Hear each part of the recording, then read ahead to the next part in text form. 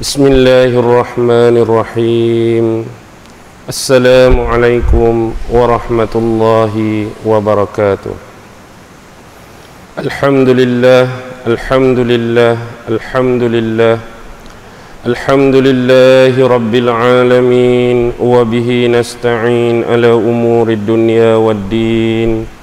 Wassalatu wassalamu ala ashrafil anbiya'i wal mursalin wa ala alihi wa sahbihi ajma'in. Subhanaka la ilma lana illa ma 'allamtana innaka antal alimul hakim. Qala rabbi shrah li sadri wa yassir li amri wahlul 'uqdatam min lisani yafqahu qawli. Allahumma yassir wa la tu'assir. Allahumma yassir wa la tu'assir. Allahumma yassir wa la tu'assir. Allahumma salli ala sayyidina Muhammadin wa ala alihi wa sahbihi wa sallam. Allahumma salli ala sayyidina Muhammadin wa ala alihi wa sahbihi wa sallam. Allahumma salli ala sayyidina Muhammadin wa ala alihi wa sahbihi wa sallam. Amma ba'd. Alhamdulillah, syukur kehadrat Allah Subhanahu wa ta'ala kerana dengan limpah kurnia, rahmat, kasih sayang serta inayah daripada Allah Subhanahu wa ta'ala dapat sama-sama kita berkumpul di sini semata-mata tidak lain dan tidak bukan mencari rahmat dan keredaan daripada Allah Subhanahu wa ta'ala. Jadi pada malam ini, sebagaimana yang kita janjikan beberapa minggu yang lepas, ada sebuah pertanyaan, ada sebuah persoalan yang dikemukakan oleh salah seorang daripada jemaah kita berkenaan dengan soal syuhud, berkenaan dengan soal ilmu, berkenaan dengan soal nur, dan berkenaan dengan soal wujud Allah Subhanahu wa ta'ala. Suka saya menyatakan apa yang dipohon, apa yang diminta oleh ahli jemaah tersebut merupakan sebuah pencerahan, merupakan sebuah pendetailan yang mana saya tidak akan buka secara meluas pada malam ini, kerana dari sudut ini untuk sampai kepada penerangan tentang wujud Allah, penerangan tentang ilmu Allah, nur Allah, syuhud ataupun syahadah Allah ini memerlukan seseorang berpejak pada tempatnya yang nyata atau sekurangnya mereka yang sudah melakukan perjalanan.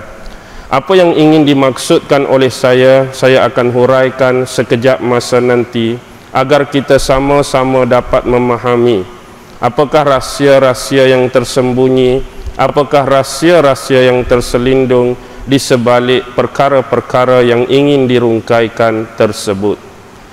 Buat pertama kalinya, secara keseluruhan saya mengambil jalan pertengahan, jalan yang paling sesuai di antara kita semua, kerana jemaah yang berada di hadapan kita rata-rata terdiri daripada golongan awam, golongan biasa. Malah ada yang sudah tidak lagi terlibat dengan perkara-perkara yang dikatakan sebagai tasawuf, perkara-perkara yang dikatakan sebagai tarikat, hakikat dan ma'rifat. Baik, buat permulaannya, bila kita ingin membicarakan tentang soal wujud Allah, ilmu Allah, nur Allah, syuhud ataupun syahadah ini, dengan kata lain, wujud Allah Subhanahu wa ta'ala itu secara biasa adalah wujud yang hakiki, wujud yang mutlak dan wujud yang sebenar-benar kewujudan. Tetapi ada manusia yang membandingkan, kalau Allah Subhanahu wa ta'ala itu wujud, kita sebagai makhluknya juga wujud, kita juga ada, bahkan Allah juga ada. Benar kenyataan tersebut, tetapi wujud manusia bukanlah wujud yang hakiki, wujud manusia bukanlah wujud yang mutlak, wujud manusia adalah bukan wujud yang sebenar-benarnya. Wujud kita adalah cuma wujud idhafi, wujud kita adalah cuma wujud bayangan, wujud sandaran. Kembali kepada wujud yang sebenar dan mutlak, ialah wujud Allah Subhanahu wa ta'ala. selalu ulama-ulama tasawuf memperbandingkan antara wujud kita dengan wujud Allah Subhanahu wa taala ialah seumpama pelaku dengan bayang-bayangnya. Allah Subhanahu wa taala bertindak sebagai pelaku dan kita semua makhluknya bertindak sebagai bayang-bayang. Jadi kemanakah hala tuju yang yang dihalakan kepada pelaku tersebut, maka tempat tersebutlah akan diikuti oleh bayang-bayangnya. Bayangkan sekiranya pelaku tersebut mengangkat tangan kanan, maka bayang di tangan kananlah yang akan mengikut. Sekiranya tangan kirilah yang diangkat, maka bayang tangan kirilah yang akan mengikut. Tidak mungkin dan tidak sama sekali sekiranya yang diangkat oleh pelaku ialah tangan kanan, maka bayang tangan kiri yang akan terangkat. Secara mudah anda dapat memahami kiasan ini. Tidak mungkin seorang pelaku yang duduk hampir berjam-jam di atas sofa, tiba-tiba bayangnya mengakui sudah cukup lama berada di sofa, sudah cukup lenguh. Kalau kamu tak lenguh, aku nak bangun dulu. Jadi tak mungkin pelaku tak bangun, bayang dia bangun sebab dah penat, bayang dia bangun sebab dah lenguh. Apapun inilah yang dikatakan sebagai qada. Inilah yang dikatakan sebagai takdir. Allah adalah penentu segala dan manusia sekarang sedang bermain dengan takdir yang telah diciptakan oleh Allah Subhanahu wa taala untuk keseluruhan makhluknya. Jadi apa yang wujud sekarang kepada kita hanyalah wujud sandaran, wujud yang dipinjam daripada Allah Subhanahu wa taala. Sebenarnya wujud ini adalah berpaksi dan berpunca daripada cahaya Allah Subhanahu wa taala. Sebab itu kita dapat melihat segala kewujudan yang ada. Sebenarnya setiap kali melihat, bukan benda pertama yang kita lihat apa yang ingin kita lihat, tetapi benda pertama yang kita lihat ialah cahaya Allah Subhanahu wa taala. Dengan cahaya Allah inilah kita dapat melihat segala-galanya. Bayangkan tanpa cahaya ini, walaupun cahaya dalam bentuk kedudukan pada ranking yang paling bawah, kedudukan cahaya pada level yang paling bawah, sebagaimana yang terdapat di masjid kita pada malam ini. Lampu juga adalah sebahagian daripada cahaya yang paling bawah. Matahari juga adalah cahaya daripada makhluk Allah yang paling bawah. Sekiranya pada malam ini AJK Masjid mematikan semua suis-suis lampu, apa yang anda nampak? Bahkan saya yang berada di hadapan mikrofon ni akan hilang dari pandangan anda sebab cahaya tadi sudah digelapkan, cahaya tadi sudah dihilangkan. Jadi sebenarnya bila kita buka kembali suis tadi, apa anggapan anda? Orang pertama yang anda lihat ialah saya tidak. Tetapi sebenarnya yang menunjukkan anda kepada saya yang pertama ialah cahaya daripada pinjaman Allah Subhanahu wa taala. Walaupun mungkin cahaya tersebut dari level yang paling rendah, daripada ranking yang paling rendah. Bayangkanlah dengan cahaya-cahaya yang berlapis yang dipunyai oleh Allah Subhanahu wa taala, yang tak terkira hijabnya, yang tak terkira lapisannya. Dan apa yang terzahir kepada kita sekarang ialah dalam bentuk kewujudan yang mempunyai banyak rupa, dalam bentuk kewujudan yang mempunyai banyak kepelbagaian dan variasi. Kalau kita lihat hari ini daripada kalangan makhluk-makhluk Allah, ada yang berupa sedemikian, ada yang berbentuk sedemikian. Itu adalah daripada makhluk-makhluk yang Allah sendiri ciptakannya.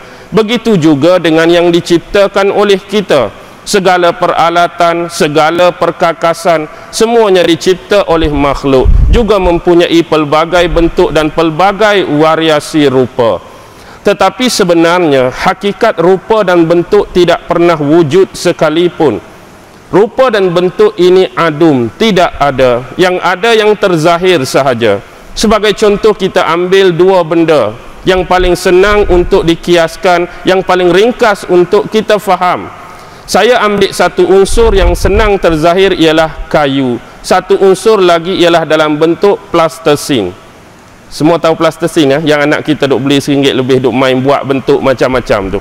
Yang terzahir ialah kayu. Yang kedua terzahir ialah plastisin. Daripada kayu kita boleh membentuk pelbagai benda yang kita inginkan. Ada orang yang guna kayu, dia nak buat kerusi, onlah buat kerusi. Ada orang yang guna kayu, dia nak buat meja, onlah buat meja. Ada orang guna kayu, dia nak buat perhiasan dinding, onlah perhiasan dinding. Ada orang guna kayu nak buat ukiran-ukiran tertentu, onlah ukiran tersebut. Begitu juga dalam bentuk plastisin tadi. Kalau anak-anak kita berkeinginan nak buat seekor badak sumbu, onlah. Nak buat seekor ular, onlah. Nak buat sebuah periuk, onlah. Semua dapat kita lakukan dalam apa jua bentuk dan apa jua rupa daripada bahan yang terzahir pada kewujudan tadi. Tetapi hakikatnya, bila dah terbentuk sebagai kerusi, dia sudah mula bertukar nama. Kayu tadi asalnya kita panggil kayu. Bila dibentukkan sebagai satu tempat duduk, kita namakan kerusi. Bila kita bentuk menjadi tempat makan, kita namakan meja. Bila kita bentuk dengan ukiran, kita namakan perhiasan. Begitu juga dengan plastisin tadi yang cuma asalnya plastisin. Tapi bila dah jadi seekor badak sumbu, anak kita dah lupakan nama asal dia plastisin. Dah siap badak sumbu. Dah siap seekor ular. Dah siap sebiji periuk. Padahal rupa-rupa tadi cuma dibentuk. Rupa-rupa tadi cuma direka. Asalnya rupa-rupa tadi tak pernah wujud. Di mana wujud dan adanya rupa tadi? Cuma dalam fantasi kita, dalam khayalan kita, di dalam pemikiran kita, yang ada dalam bentuk zahir kayu, dalam bentuk zahir plastisin. Tetapi manusia mengkhayalkan, manusia memfiksyenkan apa yang dia nak reka, apa yang dia nak bentuk, apa yang dia nak rupakan. Tetapi hakikatnya bila telah dirupa, dia telah berubah nama dan kita melupakan nama asal dia.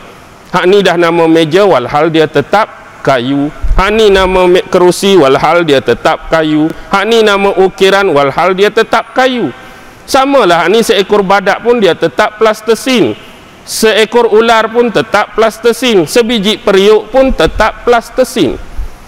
Tetapi maksud saya, rupa dan bentuk sebenarnya tak wujud kecuali di sini ialah bila kerusi ini saya hancurkan balik. Bila dah perap-perap saya patahkan, saya serepih-serepihkan, saya tinggal di tepi gobok, maka yang anda panggil ialah kayu-kayu yang buruk saja. Dia akan kembali nama asal dia. Meja pun sama, saya patah-patahkan, saya kecil-kecilkan, saya gergaji-gergajikan. Kalau tanya apa duk sudut dinding tu, kayu buruk. Hilang terus nama kerusi dia, hilang terus nama meja dia. Yang tadi pun saya ambil badak, uli-uli jadi bulat balik, tinggal nama badak lagi tak? Kau orang panggil plastisin balik dah, plastisin balik dah.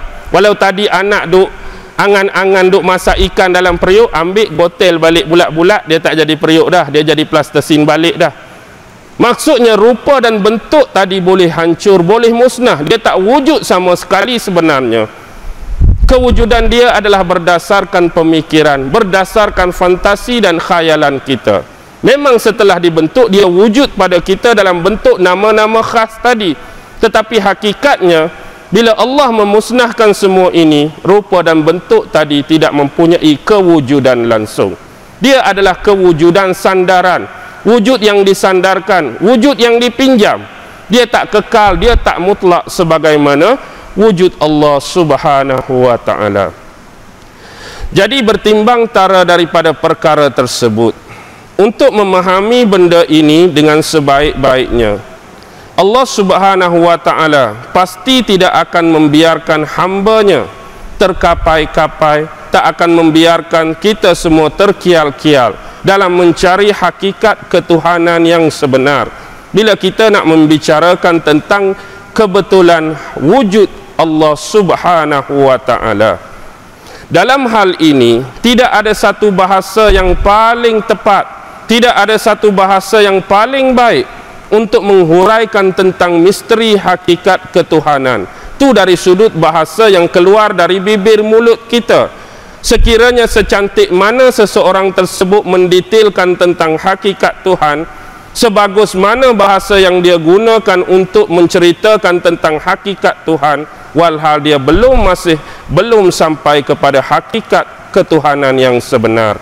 Begitu jugalah dengan perbahasan ilmu-ilmu yang bersifat ke arah ketuhanan, pendetailan tentang sifat-sifat Tuhan. tidak pernah akan sampai ke dasarnya yang paling dalam, kerana kita semua sedang bermain dengan satu misteri yang cukup besar dan cukup sukar, cukup payah untuk diungkapkan.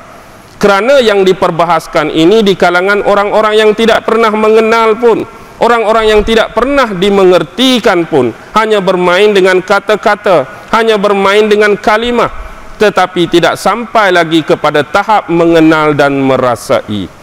Jadi kenapa ini berlaku?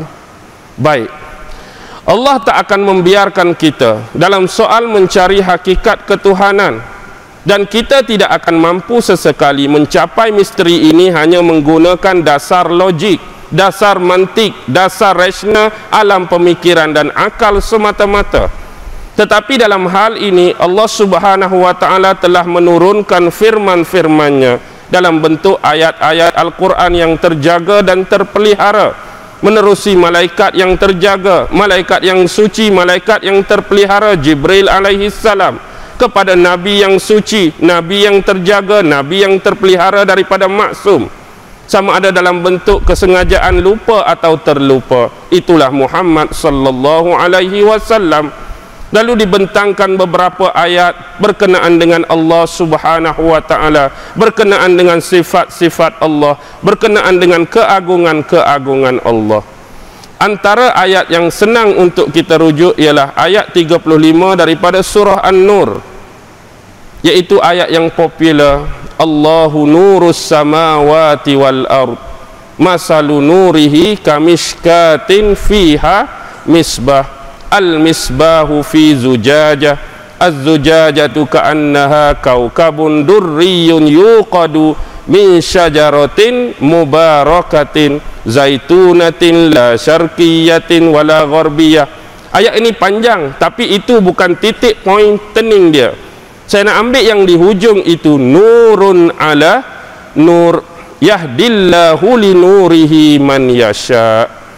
Cahaya Allah Subhanahu wa taala itu berlapis-lapis, hidayah Allah juga berlapis-lapis, petunjuk Allah juga berlapis-lapis, dan Allah berhak memberikan cahaya taufiknya, memberikan cahaya hidayahnya, memberikan cahaya petunjuknya kepada sesiapa yang dia inginkan.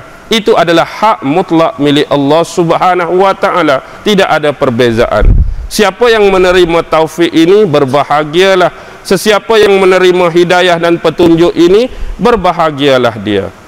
Sebenarnya gambaran yang diberikan antara lapisan cahaya demi lapisan cahaya digambarkan seperti secara harfiahnya pohon zaitun.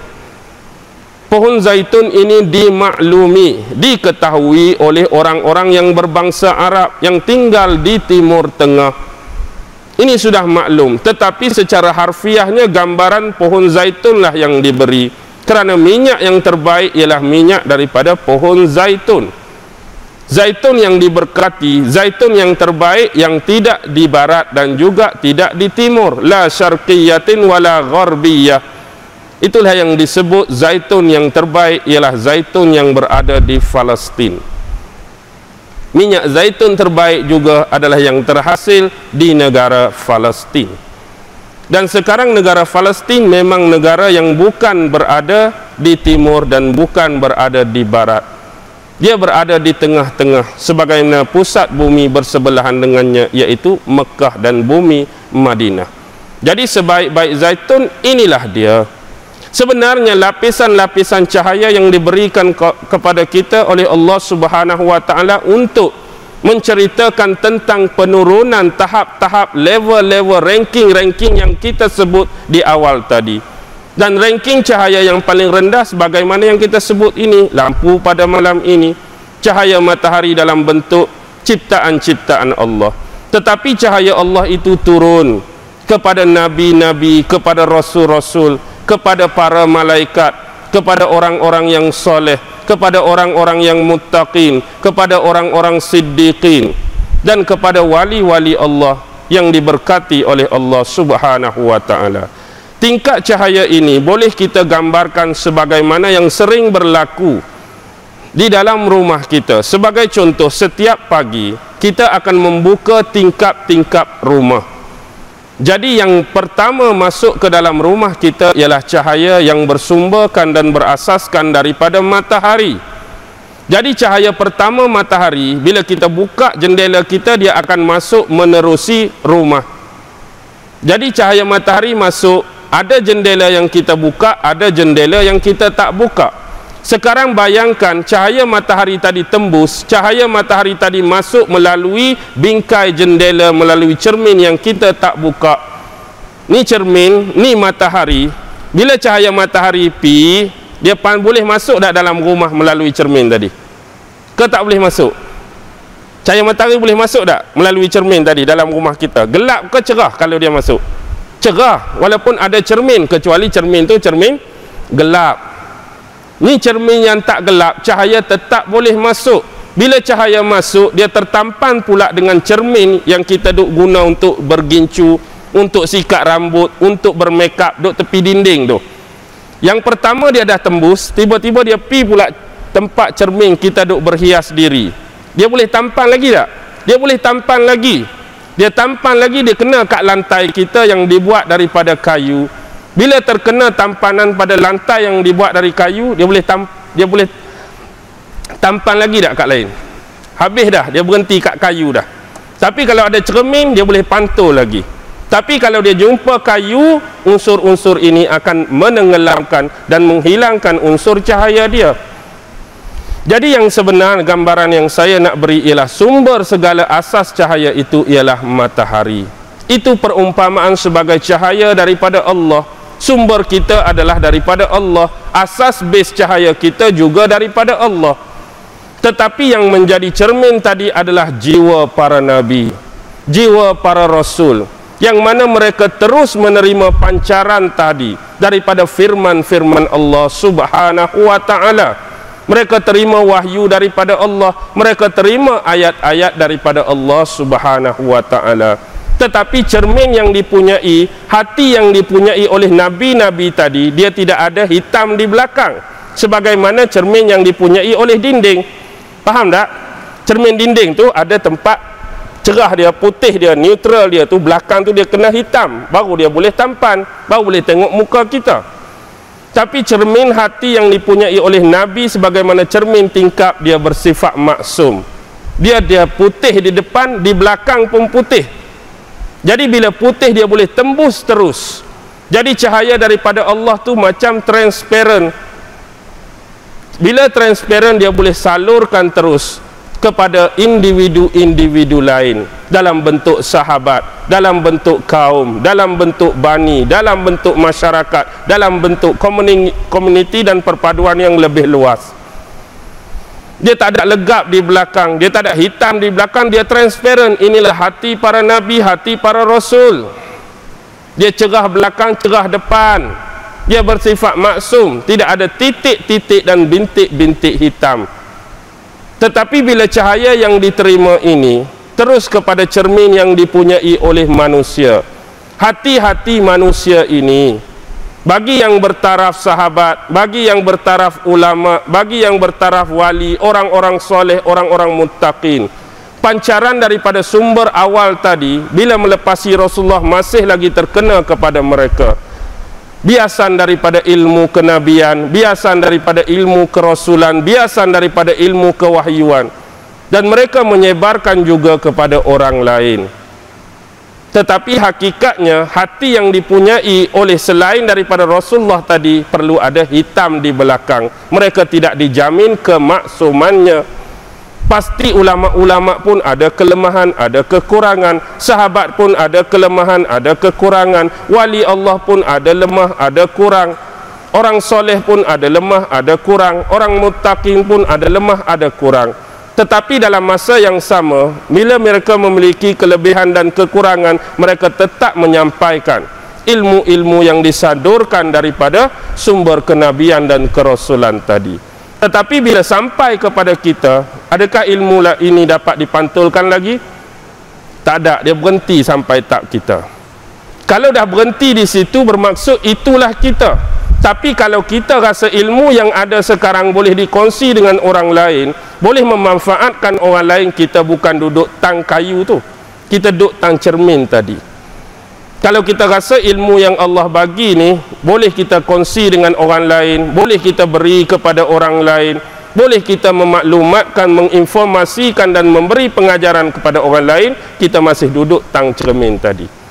Tapi kalau dah berhenti di situ, kita hanya sebagai penerima ilmu, bukan sebagai penyebar ilmu, itulah tahap kita, tahap kayu yang tak mampu menampan dan menyalurkan atau memantulkan apa-apa cahaya lagi. Boleh faham tak setakat ni?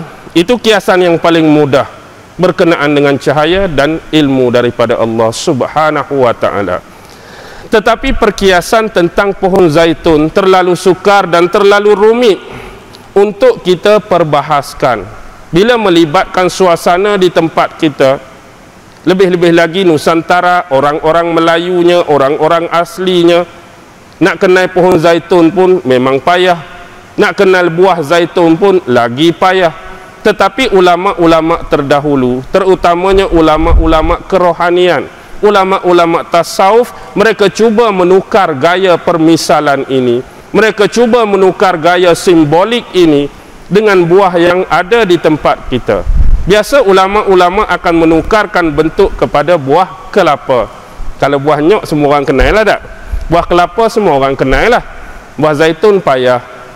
Baik, maksudnya bila kita tukar buah kelapa, bukan kita nak menafikan kezaitunan dalam Al-Quran tu, nak menafikan minyak zaitun dalam Al-Quran, tidak. Yang itu tetap kekal sebagai wahyu, itu tetap kekal sebagai kata-kata dan firman Allah.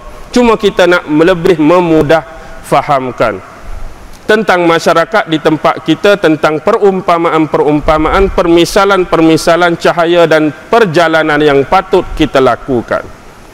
Bila kita melihat penisbahan kepada buah kelapa sebagai contoh, kita tahu kelapa terdiri daripada beberapa juzuk-juzuk lapisan, tahap-tahap lapisan. Yang pertama, di luar buah kelapa itu mempunyai kulit yang agak keras. Yang muda pun keras, lagi tua pun lagi keras. Kalau yang dah kering pun memang lagi keras. Tetapi di sebalik lapisan kulit yang keras tu ada tak kulit yang lebih lembut, yang kita namakan sebagai sabut. Tahu sabut? Sabut kelapa. Yang muda lagi lembut, yang tua lagi tak lembut. Faham tak? Yang muda tu lembut sangat, yang tua lagi tak lembut. Kalau yang dah keras kering, lagilah hampir nak mencapai keras kulit luar. Jadi tahap yang seterusnya ialah batuk. Tahu tak batuk? Batuk tu kulit kelapa hak dalam tu. Hak kita mesin kelapa tak? Greng, greng, greng, greng. Kita mesin tu isi dia. Lepas habis mesin yang tinggal cuma batuk kelapa. Batuk. Inilah hak kita tersilap sebut dalam peribahasa tu tak? Melepaskan batuk di tangga. Melepaskan batuk di tangga.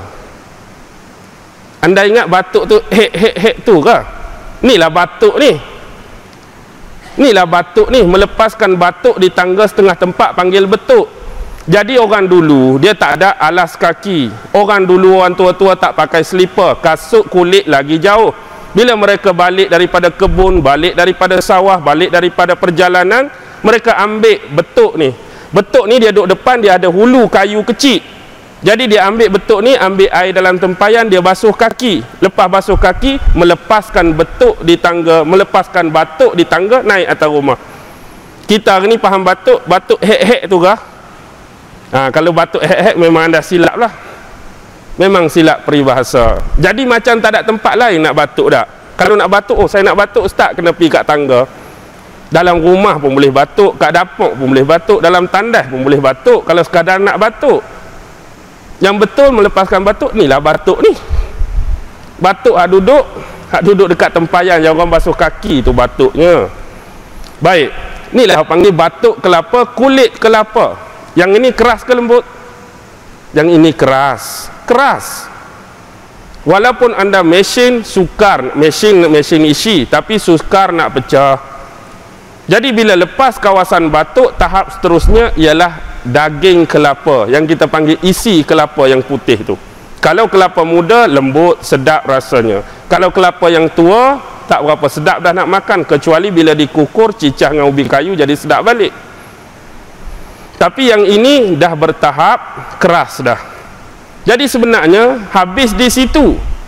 Tapi kelapa muda ada air ke tak ada air? Kelapa muda ada air, kelapa tua pun ada air tapi agak masam dah. Baik, dia tak berhenti pada isi kelapa, daging kelapa. Sebenarnya yang tersirat di sebalik isi itu ialah santan tu. Bila kita perah tu dia jadi santan. Dan santan ni dari sudut bila kita berbicara tentang ilmu kimia, dia akan cepat basi dan cepat berbau bila sampai tempoh dia. Kadang-kadang pun kita pergi beli kat pasar tersilap depa campur ayak campur apa jadi cepat basi, betul tak? Kita kata sepatut kalau santan asli lambat basi. Boleh sampai ke petang, tapi bubuh dalam peti pun tak ada 2-3 jam. Pasal apa? Rupanya depa campur ayak. Jadi hakikatnya dia tak tahan lama. Nak bagi tahan kita kena masak santan ni biar dia sampai jadi minyak. Minyak inilah yang kita nak. Minyak inilah yang dipanggil keabadian. Bukan maksud abadi kekal dia tak hancur-hancur. Bukan maksud abadi sini mutlak dia abadi, tidak. Maksud abadi sini tahan lama. Bila tahan lama, yang asal tadi, bila dah goreng ikan yang separuh busuk pun kena dengan minyak nyok, dia jadi apa? Dia jadi sedap balik makan ikan tu. Kena minyak nyok ni walaupun ikan dah nak busuk dah. Goreng pula garing-garing dengan minyak ni. Baik, sekarang anda lihat pada tipikal buah kelapa tadi. Dari sudut perbahasan dia satu persatu. Sekarang bila kita lihat kepada kulit yang di luar, itu sebenarnya yang kita namakan sebagai syariat. Kulit di luar itulah syariat. Sebab kadang-kadang syariat Rasulullah sallallahu alaihi wasallam datang dalam dua bentuk, datang dalam dua keadaan. Sebagai contoh, ada masa dakwah Rasulullah, penyebaran Islam ini perlu dilakukan secara keras sebagaimana kulit luar. Dan kadang-kadang bila ada yang nampak senang menerima metod ataupun manhaj dakwah tersebut, lebih kepada unsur-unsur sabut kelapa tadi. Orang ni nampak mudah, orang ni nampak lembut hati, kita tak perlu guna manhaj kulit kelapa yang luar. Orang yang mudah dibentuk, orang yang mudah menerima, kita guna metod dakwah yang sabut dia. Guna cara yang lembut, guna cara yang sederhana. Tapi ada juga manusia yang Rasulullah terpaksa guna cara kulit luar, kulit kelapa secara drastik, secara keras. Jadi dalam dua-dua hal keadaan ini, baik lembut atau keras, itulah dinamakan sebagai syariat. Jadi konteks tekstur kulit kelapa, bentuknya pun adalah bentuk bentur. Sebenarnya kenapa kelapa berbentuk bentur? Sebab kelapa bila dia jatuh ke dalam air terutamanya, bentur tadilah yang melakukan proses apungan. Kelapa yang jatuh ke dalam air tenggelam atau timbul? Timbul. Kelapa itu timbul. Dan konteks tekstur bentuk kelapa tadi supaya kelapa tadi senang berjalan di dalam air. Bila dia jatuh senang dia mengalir. Tak kira dalam tasik ke, dalam sungai ke, dalam laut ke. Sebab itu istilah orang tua-tua, kemana saja kelapa ini terdampar, di pulau mana yang tak ada penghuni pun pasti ada pokok kelapa. Sebab dia boleh hidup. Bila dia terdampar di pasir, dia akan naik pokok. Dan konsep luar inilah yang dimaksudkan dengan penyebaran kelapa di dalam air. Begitulah konteks syariat. Inilah jalan kepada penyebaran agama Islam. Dalam agama kita pun yang paling banyak diperkenalkan, yang paling banyak disebarkan ialah dalam bentuk syariat.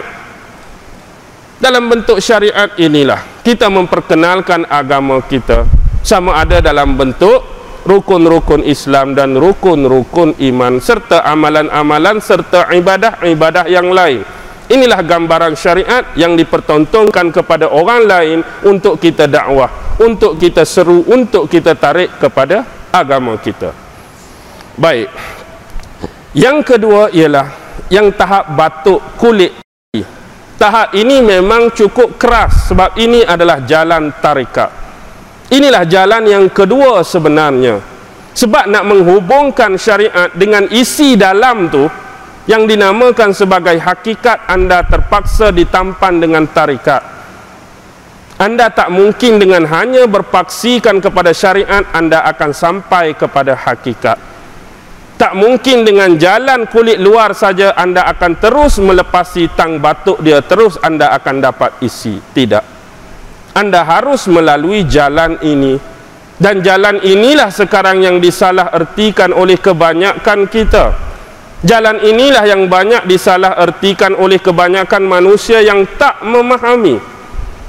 Dan sebab hari ini, dalam keadaan saya tak menafikan pun, dalam banyak-banyak tarikat yang muncul, dalam banyak-banyak tarikat yang wujud, memang ada tarikat-tarikat yang tersalah, memang ada tarikat-tarikat yang tersesat, memang ada tarikat-tarikat yang menyeleweng.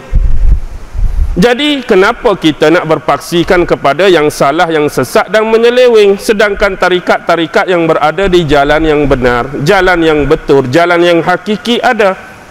Adakah dengan sebab ada kesesatan-kesesatan tadi secara totally kita nak tolak tarikat ni salah, tarikat ni sesat dengan sebab ada tarikat yang sesat?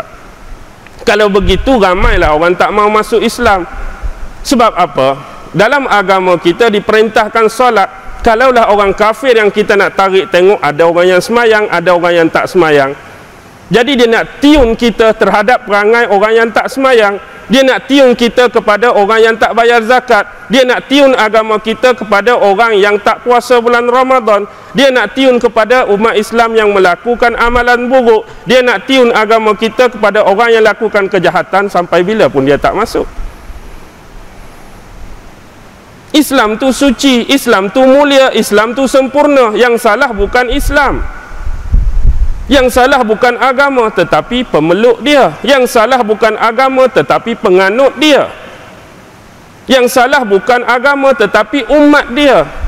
Takkanlah hanya kerana kesalahan penganut, takkanlah hanya kesalahan pemeluk, takkanlah hanya kerana kesalahan umat dia kita nak remehkan Islam. Totally Islam tak betul, totally Islam tak kena.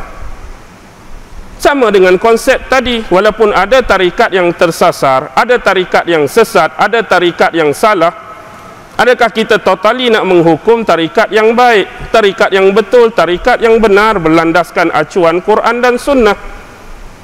Adakah kerana kita tidak pernah belajar tentang soal ini, kita tak mengerti tentang soal ini, kita tak memahami tentang soal ini, kita terus mengatakan dia tak ada?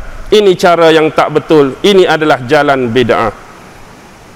Sedangkan kita tak pernah pijak pun pada tempat tu, kita tak pernah menyelam pun dalam sungai tu, kita tak pernah masuk pun dalam air tu. Kita hanya duduk di bibir pinggir saja, terjun pun tak, menyelam pun tak, rasa air tu pun tak, kita nak kata benda tu salah, benda tu tak ada. Ini silap. Ini adalah satu kesilapan yang besar. Sekiranya anda menolak dalam keadaan anda tak mengerti, anda menolak dalam keadaan anda tak memahami, anda menolak dalam keadaan anda tak melalui pun jalannya. Kalau anda lalu nak kata salah, itu boleh bincang lagi. Kalau anda lalu nak kata tak betul, itu boleh bahas lagi. Ni anda memang tak pernah masuk, terus kata salah. Anda tak pernah pijak, terus kata tak betul. Sebenarnya zaman Nabi bukan kata tak ada tarikat, tetapi belum dinamakan tarikat. Tarikat zaman Rasulullah dah ada dua, satu tarikat wajib, satu tarikat sunnat. Apa dia tarikat wajib? Yang kita duk buat rukun Islam itulah jalan Rasulullah, jalan nak kenalkan kita dengan Tuhan, jalan nak dekatkan kita dengan Tuhan. Semayang tu tarikat wajib, jangan tinggal. Puasa bulan Ramadan tarikat wajib, jangan tinggal. Zakat itu juga tarikat wajib, jangan tinggal. Baca Al-Quran tarikat wajib, jangan tinggal.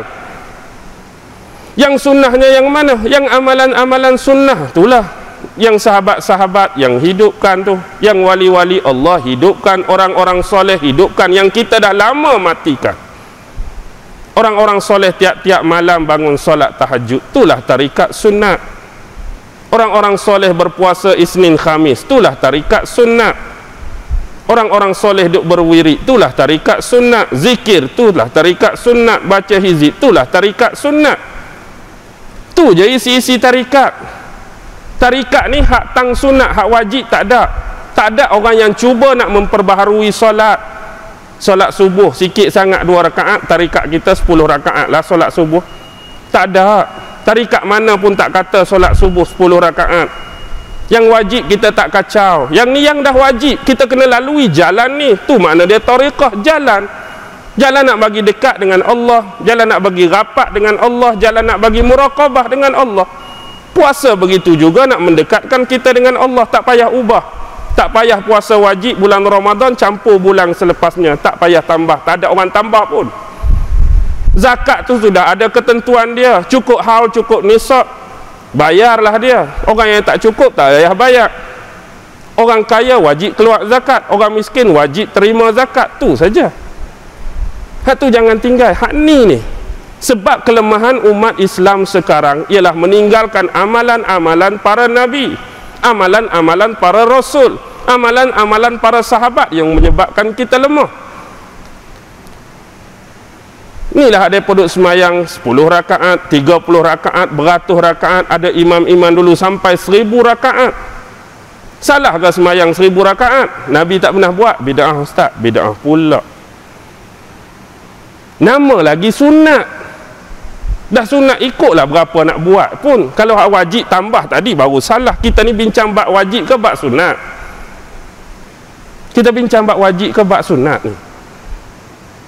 Katakanlah Nabi tak pernah solat sunat, tak pernah solat sunat tahajud sampai beratus rakaat. Wali-wali Allah 1000 rakaat, imam-imam 1000 rakaat, jadi bid'ah ke? Benda yang kita duk bincang ni benda wajib ke benda sunnah? Bila benda sunnah terbuka, siapa buat dapat pahala, siapa tak buat tak dapat apa-apa. Kadang-kadang dia tak faham. Macam kita tiun baca Yasin malam Jumaat tu, boleh dia kata baca Yasin malam Jumaat jadi bid'ah. Bila kita tanya balik, orang yang tak baca Yasin tak kena apa-apa. Tak fair lagu ni. Saya baca Yasin malam Jumaat, ustaz bid'ah. Orang tak baca Yasin tak kena apa-apa. Peliknya tak? Baca Quran kena bid'ah, orang tak baca tak kena apa-apa. Tidak ke pelik? Sepatut orang baca Quran ada dapat hak benda-benda baik, pujian baik. Hak tak baca tu tak dapat apa-apa, hak baca kena. Allah. Benda-benda kecil macam ni. Baik, kembali kepada tadi. Kalau kita tengok konteks tadi, kita terus inilah jalan dia. Benda-benda sunat inilah kita kena hidupkan balik. Sahabat kuat dengan unsur-unsur sunat ini. Mereka kuat dengan duhanya, mereka kuat dengan tahajudnya, mereka kuat dengan amalan-amalan lain. Dan mereka kuat kerana mereka meninggalkan 7 benda yang asas. Sebab batuk ni batuk tang keras. Di sini perlunya mujahadah, di sini perlunya benda yang dikatakan sebagai jihad nafsi, jihad diri, jihad nafsu ada di sini. Nak pecah apa? Nak pecah batuk ni lah. Sebab batuk ni benda yang keras, nak sampai kepada hakikat anda tak lalu tarikat. Saya akan cerita akan jadi apa bila anda berteraskan kepada syariat semata-mata. Jadi kita duk berzikir, kita duk buat puasa sunat, kita duk buat solat sunat, kita duk baca wirid tu, nak buang 7 benda ni lah. Haduk dalam diri. Anda jangan ingat anda rasa hari ni anda semayang anda boleh lepas, anda puasa anda boleh lepas, anda buat amalan lain anda boleh lepas. Tang batuk ini suka saya mengembalikan semula zaman kita kepada salah seorang sahabat Nabi. Sahabat Nabi yang bernama Muaz bin Jabal radhiyallahu taala anhu. Muaz bin Jabal ini adalah salah seorang sahabat daripada golongan Ansar, bukan Muhajirin, Ansar. Dia masuk Islam ketika berlaku perjanjian Aqabah kali kedua. Maksudnya awal lagi dia dah masuk Islam. Inilah sahabat yang tergolong di dalam golongan yang dikenali sebagai as-sabiqunal awwalun. Jadi waktu tu dia masih muda. Dengan kemudaan dan keremajaan dia, dia punya banyak masa untuk mempelajari ilmu daripada Rasulullah. Dia seorang sahabat yang berfikiran jauh, berfikiran matang walaupun masih muda. Sama seperti sifat dan karakter sahabat Sayyidina Umar bin Al-Khattab. Dan hadis Nabi yang masyhur menyebut, umatku yang paling faham dan paling tahu berkenaan soal hukum dan haram dialah Muaz bin Jabal.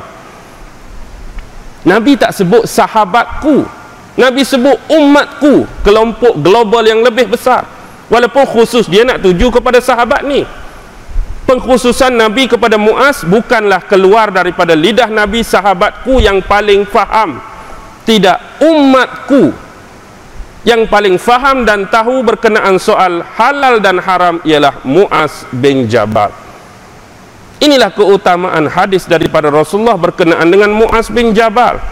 Sampaikan ketika pemerintahan Sayyidina Umar, dia banyak membantu Umar menyelesaikan masalah-masalah fiqh yang dihadapi oleh Umar bila berhadapan dengan masalah umat. Sampaikan Umar menyebut, kalaulah tidak kerana Muaz bin Jabal, pasti celakalah Umar. Kalau tidak kerana Muaz bin Jabal, pasti celakalah Umar. Berkenaan dengan soal-soal fiqh tadi, hukum halal dan haram yang diajukan kepada Umar dalam bentuk zaman pemerintahan dia. Dan sahabat inilah yang diutuskan oleh Rasulullah ke bumi Yaman untuk mendakwah di sana sebagai qadi yang akan mengadili dan menghukum umat-umat Islam di sana. Dipendekkan cerita, usai sahaja dia kembali daripada Yaman, Muaz bin Jabal berkeinginan untuk bertemu dengan Rasulullah. Berkeinginan untuk bertemu dengan Rasulullah. Lalu dia pergi ke rumah Rasulullah pada waktu malam. Tak sabar nak tunggu siang, rindu kepada Rasulullah, nak berjumpa dan bertemu. Saat itu Rasulullah siap mengendarai unta. Waktu malam Rasulullah naik unta nak keluar, tetapi tak tahu nak pergi mana. Bila tengok sahabat dia Muaz bin Jabal tadi sampai, terus dia ajak Muaz bin Jabal naik di belakang dia, membonceng bersama Rasulullah, meredah kegelapan malam. Dia keluar ke sudut padang pasir. Lalu Rasulullah melihat kepada langit. Dia melihat bulan yang cantik, melihat bintang-bintang yang bergemerlapan. Ketika itu Rasulullah menyanjung dan memuji Allah. Rasulullah bertahmid kepada Allah. Lalu dia berpaling kepada Muaz. Lalu dia bersabda, wahai Muaz, mahukah engkau mendengarkan sebuah cerita, sebuah kisah yang mana sekiranya aku memperdengarkan kepada kamu, pasti di suatu masa dia akan berguna untuk kamu. Tetapi sekiranya kamu meremehkan kisah yang aku nak bagi tahu ni, kamu meremehkan cerita yang aku nak kisahkan ini, pasti kamu tidak akan mempunyai hujah di hadapan Allah kelak di mahsyar nanti. Lalu Muaz bin Jabal berkata, ceritakanlah wahai Rasulullah. Lalu Rasulullah sallallahu alaihi wasallam bersabda, ketahuilah olehmu wahai Muaz, sesungguhnya sebelum Allah mencipta langit dan bumi, sebelum Allah cipta langit dan sebelum Allah cipta bumi, Allah telah menciptakan 7 orang malaikat. Waktu ni tak cipta langit lagi, tak cipta bumi, Allah dah cipta 7 malaikat. Kemudian barulah Allah ciptakan langit, kemudian barulah Allah ciptakan bumi. Dan kita tahu langit yang diciptakan oleh Allah mempunyai 7 susunan, 7 lapisan. Disitulah malaikat yang pada awalnya diciptakan tadi ditempatkan mengikut posisi dan keagungan masing-masing. Ada 7 malaikat, di langit pertama seorang, kedua seorang, sampailah di langit ke-7. Bila dah siap cipta langit dan bumi, kemudian Allah menciptakan malaikat yang ditugaskan untuk mencatat segala amalan kebaikan dan keburukan manusia. Yang malaikat ini dinamakan malaikat hafazah. Malaikat hafazah akan bawa catatan amalan seseorang itu naik melepasi malaikat-malaikat tadi.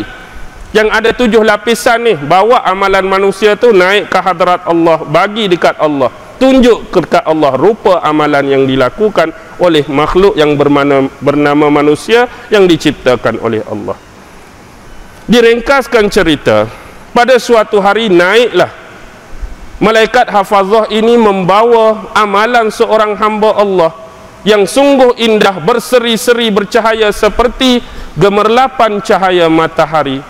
Lalu bila sampai kepada langit yang pertama, malaikat penjaga langit pertama bertanya, apakah yang dibawa oleh kamu untuk melintasi dan melewati langit aku?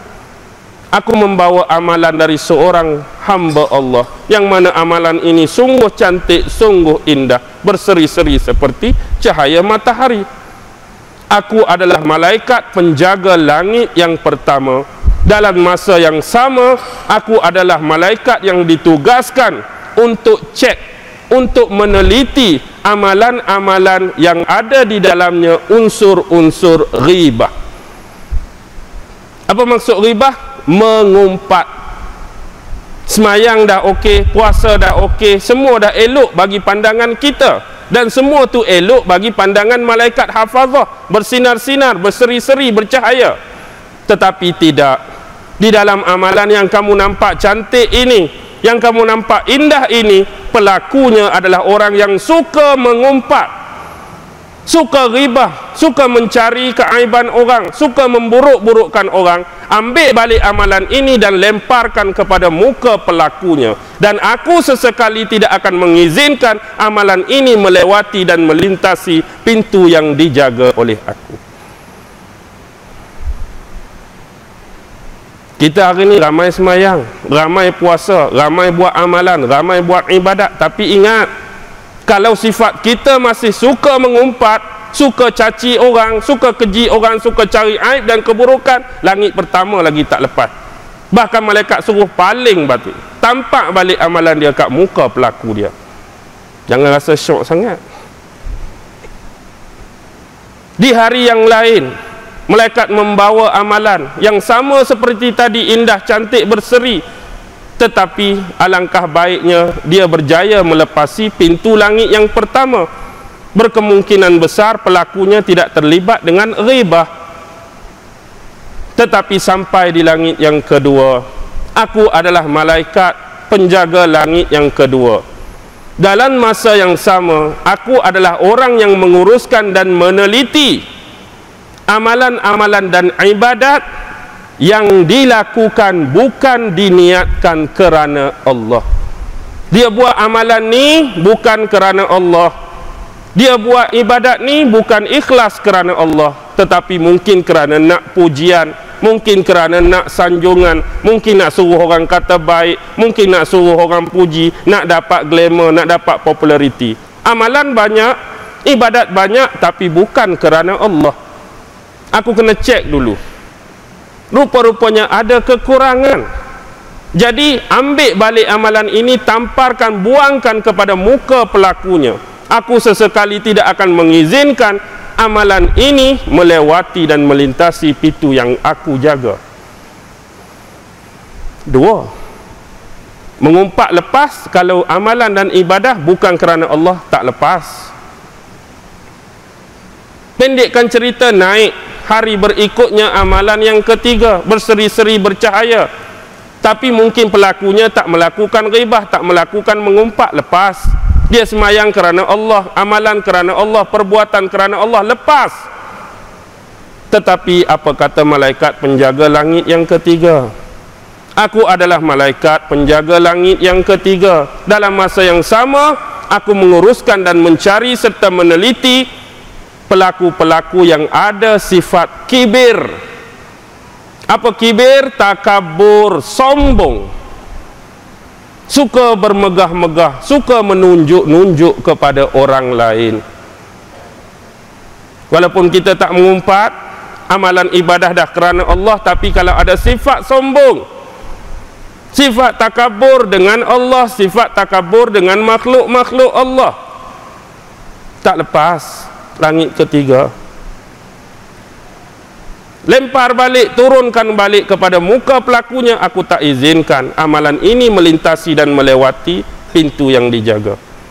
Hari yang berikutnya naik pula, cahaya yang berseri-seri seperti biasa. Lepas langit pertama, lepas langit kedua, lepas langit ketiga. Bila sampai ke langit keempat, aku adalah malaikat yang ditugaskan menjaga langit yang keempat. Dalam masa yang sama, aku ditugaskan untuk mengurus dan meneliti mereka-mereka yang masih mempunyai sifat ujub. Apa maksud ujub? Ujub tu kalimah bahasa Arab ain jim ba, yang selalu kita dah sebut ajaib, ajaib, ajaib tu. Maksud ujub lebih banyak berpaksikan kepada konteks hati. Ujub ni banyak di sudut hati, dalam hati. Aku rasa tak ada dah orang paling alim kat sini. Aku dah hak paling alim. Hak kaya pun aku juga. Hak paling tu pun aku. Hak paling ni pun aku. Rasa sempurna dia saja. Tak ada dah rasa. Paling bijak pun sini aku dah lah dalam hati dia. Ujub ni rasa ajaib, rasa kagum, rasa takjub dengan diri sendiri, rasa dia sempurna, dia lebih segala-galanya berbanding orang lain. Ini bukan sifat tawaduk, ini bukan sifat rendah diri. Sifat ujub tampar balik ke muka pelaku dia. Aku tak sudi untuk lepaskan ini melintasi dan melewati pintu jagaan aku. Hari berikutnya naik, lepas pertama, lepas kedua, lepas ketiga, lepas keempat, yang nombor 5, aku adalah malaikat yang menjaga pintu langit kelima. Dalam masa yang sama, aku ditugaskan untuk mengurus dan meneliti manusia-manusia yang masih punya perasaan iri hati, hasad, dengki kepada orang lain. Kita hari ni kalau ada iri hati kepada orang lain, dengki kepada kejayaan orang lain, dengki kepada kekayaan orang lain, dengki kepada kebahagiaan orang lain, dengki kepada kemewahan orang lain, kalau boleh biarlah dia tu jadi papa, bahagia jadi derita, bahagia jadi porak-peranda. Itu harapan kita. Fail, tak lepas langit kelima. Dengki kat orang, iri hati kat orang. Hari berikutnya, lepas pertama, lepas kedua, lepas ketiga, lepas keempat, lepas kelima, keenam. Keenam ini malaikat yang diuruskan untuk menjaga dan meneliti orang-orang yang tidak ada sifat mengasihani, tidak ada sifat kasih sayang, tidak ada empati, tidak ada simpati. Bahkan dia lebih suka kalau orang lain ditimpa bala oleh Allah. Dia suka kalau orang lain ditimpa bencana oleh Allah. Dia suka kalau orang lain dibebankan dengan ujian dan musibah oleh Allah. Bilalah dia tu nak mati-mati, bilalah rumah dia nak terbakar, bilalah kereta dia nak aksiden. Dia nak tunggu jadi bala, dia nak ketawa. Dia nak tunggu jadi ujian, padan muka. Dia tak ada sifat kasihan, tak ada empati, tak ada simpati. Kalau boleh semua bentuk ujian, musibah dan bala ni kena kat orang, dia nak nanti sorak, nak nanti kata. Nah, ni nombor 6 tak lepas. Kalau kita masih ada sifat ni, hari lain 1 lepas, 2 lepas, 3 lepas, 4 lepas, 5 lepas, 6 lepas. Yang ketujuh, aku adalah malaikat penjaga pintu langit yang ketujuh. Dalam masa yang sama, aku mengurusi dan meneliti hal-hal pelaku orang yang mempunyai sifat sum'ah. Apa maksud sum'ah? Sum'ah ialah mempamerkan, lebih banyak merujuk kepada perlakuan dengan sebab untuk menunjuk-nunjuk. Sum'ah ni mempamerkan, lebih banyak merujuk kepada perlakuan, nak tunjuk-tunjuk kat orang lain. Kat rumah tak pernah sembahyang sunat, mari masjid buat 30. Nak suruh orang kata, oi bagus dia ni, 30 sembahyang sunat, orang lain 2 aja. Padahal kat rumah tak pernah pun, belakang orang tak pernah. Dia buat dia semata-mata nak suruh orang kata, nak tunjuk dia bagus. Apa saja amalan, apa saja ibadah yang kita pamer, kita buat tu nak suruh orang kata, dengan niat pula nak menunjuk-nunjuk, bukan kerana Allah semayang tu. Kena. Nombor 7 tak lepas. Jadi ingatlah, inilah benda-bendanya yang dinamakan sifat-sifat mazmumah. Syariat anda mungkin beres, kita duk rasa duk tampan dengan syariat tadi. Semayang dah ustaz, puasa dah ustaz, haji dah ustaz, zakat dah ustaz, banyak puasa sunat, banyak semayang sunat. Benda tu on, hak tu benda wajib. Tapi kalau 7 ni ada, anda tahu apa akan jadi ke anda. Sebab yang naik tu berseri-seri, yang naik tu bergemerlapan, yang naik tu bercahaya. Malaikat hafazah pun tak boleh tapis, tapi inilah yang akan tapis, inilah yang akan filter. Selagi ada orang yang kisah dia ghibah, suka mengumpat, tak lepas. Orang yang buat amalan ibadah bukan niat kerana Allah, tak lepas. Orang yang takabur, sombong, tak lepas. Orang yang ujub, rasa diri dia paling sempurna, tak lepas. Orang yang ada iri hati, hasad, dengki, tak lepas. Orang yang tak ada punya kasihan kepada orang lain, malah mengharapkan bala dan musibah, tak lepas. Sum'ah, suka mempamerkan ibadah dengan niat menunjuk-nunjuk pun tak lepas. Sekarang anda faham kenapa perlu ini jalan, kenapa perlu ini tariqah. Tariqah tak ada benda lain, lebih banyak merujuk kepada zikir untuk melembutkan hati, menyucikan hati. Banyak baca Quran, banyak berselawat. Tujuan apa? Nak hapuskan benda-benda 7 ni lah, nak buang benda-benda 7 ni lah, nak matikan benda 7 ni lah, nak pancung leher benda 7 ni lah. Kalau anda rasa tak perlu hanya dengan jalan syariat anda rasa boleh lepas dengan syariat 7, on lah 7 tu, tak ada masalah. Anda rasa dengan syariat Ustaz 7 ni beres, saya boleh cover, saya boleh selesaikan dia, saya boleh matikan mereka, on, tak ada masalah. Tapi kalau ada orang lain tak boleh settle dengan jalan syariat, mereka nak guna jalan tariqat dengan berwirid, dengan berselawat, dengan baca Quran, dengan meratib tadi, nak hapuskan 7 ni, anda jangan kata apalah. Bukan saja-saja nak buat, nak matikan benda ni, nak bom benda ni lah. Tapi kita buat benda ni, anda hari ni duk umpat orang ni. Nombor 1 pun langit tak lepas dah. Anda duk hasad dengki, anda duk iri hati, anda duk kata macam-macam. Sebab tu saya kata awal-awal lagi, kalau kita tak faham, kita tak pernah masuk, kita tak mengerti, diam-diam, jangan bercakap. Kalau kita tak faham, tanya. Jangan serkat jarang, jangan main pukul belakang. Tanya. Tanya tu untuk memahamkan kita. Bila kita faham, orang dah bagi penerangan, okey. Lepas ni sama ada kita nak terima atau kita tak mau terima, itu soal kita. Kita nak tolak atau kita nak terima, tu soal kita. Jadi kalau kita tak faham, tanya dulu. Jangan serbu, jangan serkat jarang. Orang Penang kata apa? Serbu tembok tak pakai helmet. Tak pakai helmet pecah kepala, pakai helmet pun belum tentu lagi. Baik, inilah sebenarnya kenapa perlu ada jalan ini. Tak wajib anda masuk tarikat. Kalau anda rasa saya boleh buatlah apa yang orang tarikat buat tu, saya boleh baca Quran sendiri, saya boleh meratib sendiri, saya boleh selawat sendiri, on. Tak wajib masuk tarikat. Mungkin anda kuat, anda tak perlu. Bagi orang yang lemah, dia perlu, jangan kata apa. Dia nak ubah diri, dia nak baiki diri, dia nak buang benda tadi lah.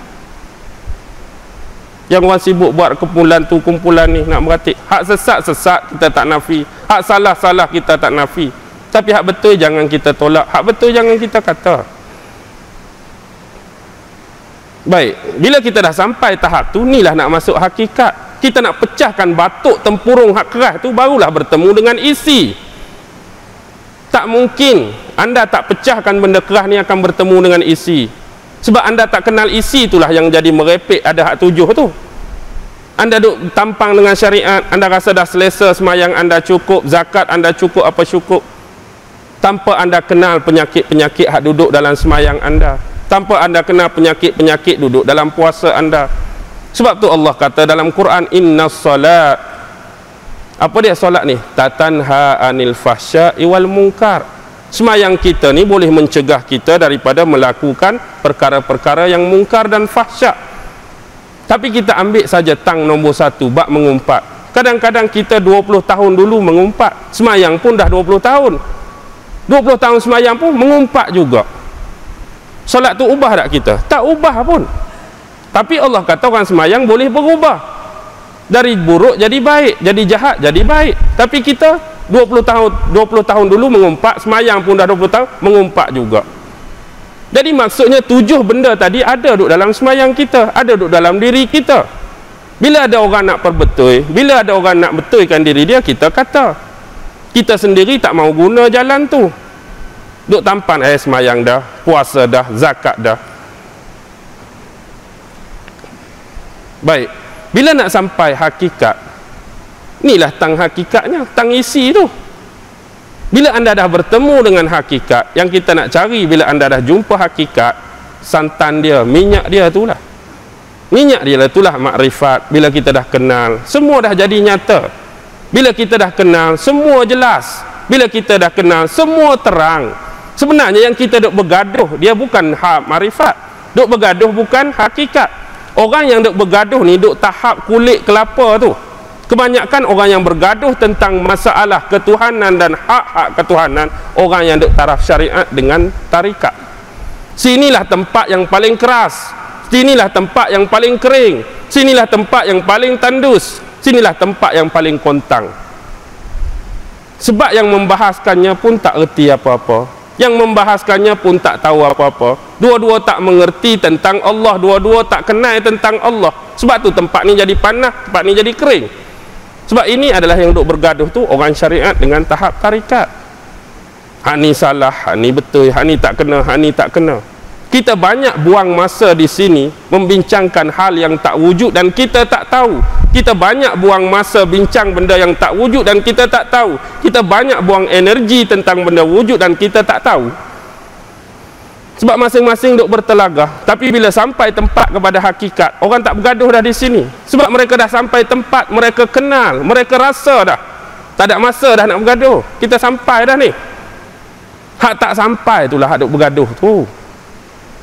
Contoh orang yang bertingkat syariat ni, orang tingkat kulit ni, orang yang baru tengok peta. Baru tengok peta, Pulau Pinang duk mana, Bukit Merah duk kat mana. Berapa jam Pulau Pinang ke Bukit Merah tu orang syariat baru duk kaji. Kita ni nak pergi naik kereta berapa jam, kalau naik highlight berapa jam, naik motor berapa jam, jalan kaki berapa jam, tol apa yang kena sepanjang jalan, apakah yang kita nak bawa, minyak isi berapa. Tu orang syariat. Dia duk main atas kertas lagi. Dia mungkin tak tahu lagi tempat tu macam mana. Orang tarikat, orang yang dah mula berjalan, start enjin, naik kereta dah, naik motor dah, dia pun tak tahu lagi tempat nak sampai tu ke mana, tapi dia dah memulakan perjalanan dah. Tak elok saja duk main baca peta, duk bahas peta tak habis-habis. Dianya sendiri tak pernah sampai lagi. Oh, peta ni akan pi kok ni. Dia duk baca buku saja. Mengaji dengan tok guru tak mau. Lepas tu duk bahas lah orang lain. Dia duk tengok peta saja. Minyak kena RM40. Aku dah pi RM10 je. 40 buku. Buku cerita 40. Yang kawan ni dah pi habis RM10 je. Dia duk bahas pula orang dah pernah pi ni. Dia duk bergaduh waktu lah. Tapi bila dua-dua dah sampai, nak bergaduh lagi dah. Oi, cantiknya pemandangan di sini. Tak ada dah kertas tu. Memang air dia sungguh jernih, udaranya sungguh nyaman. Hak bergaduh tadi tak ada dah. Itulah bila orang dah sampai tahap hakikat makrifat, dia tak mau dah isu-isu pening ni. Bukan dia tak mau jawab, dia tahu tapi dia malah dengan hingit-bingit benda macam ni. Hak duk bergaduh ni geng ni saja. Betul saya cakap. Orang yang dah betul-betul kenal Allah, makrifat Allah, hakikat Allah, dia duk senyap-senyap je.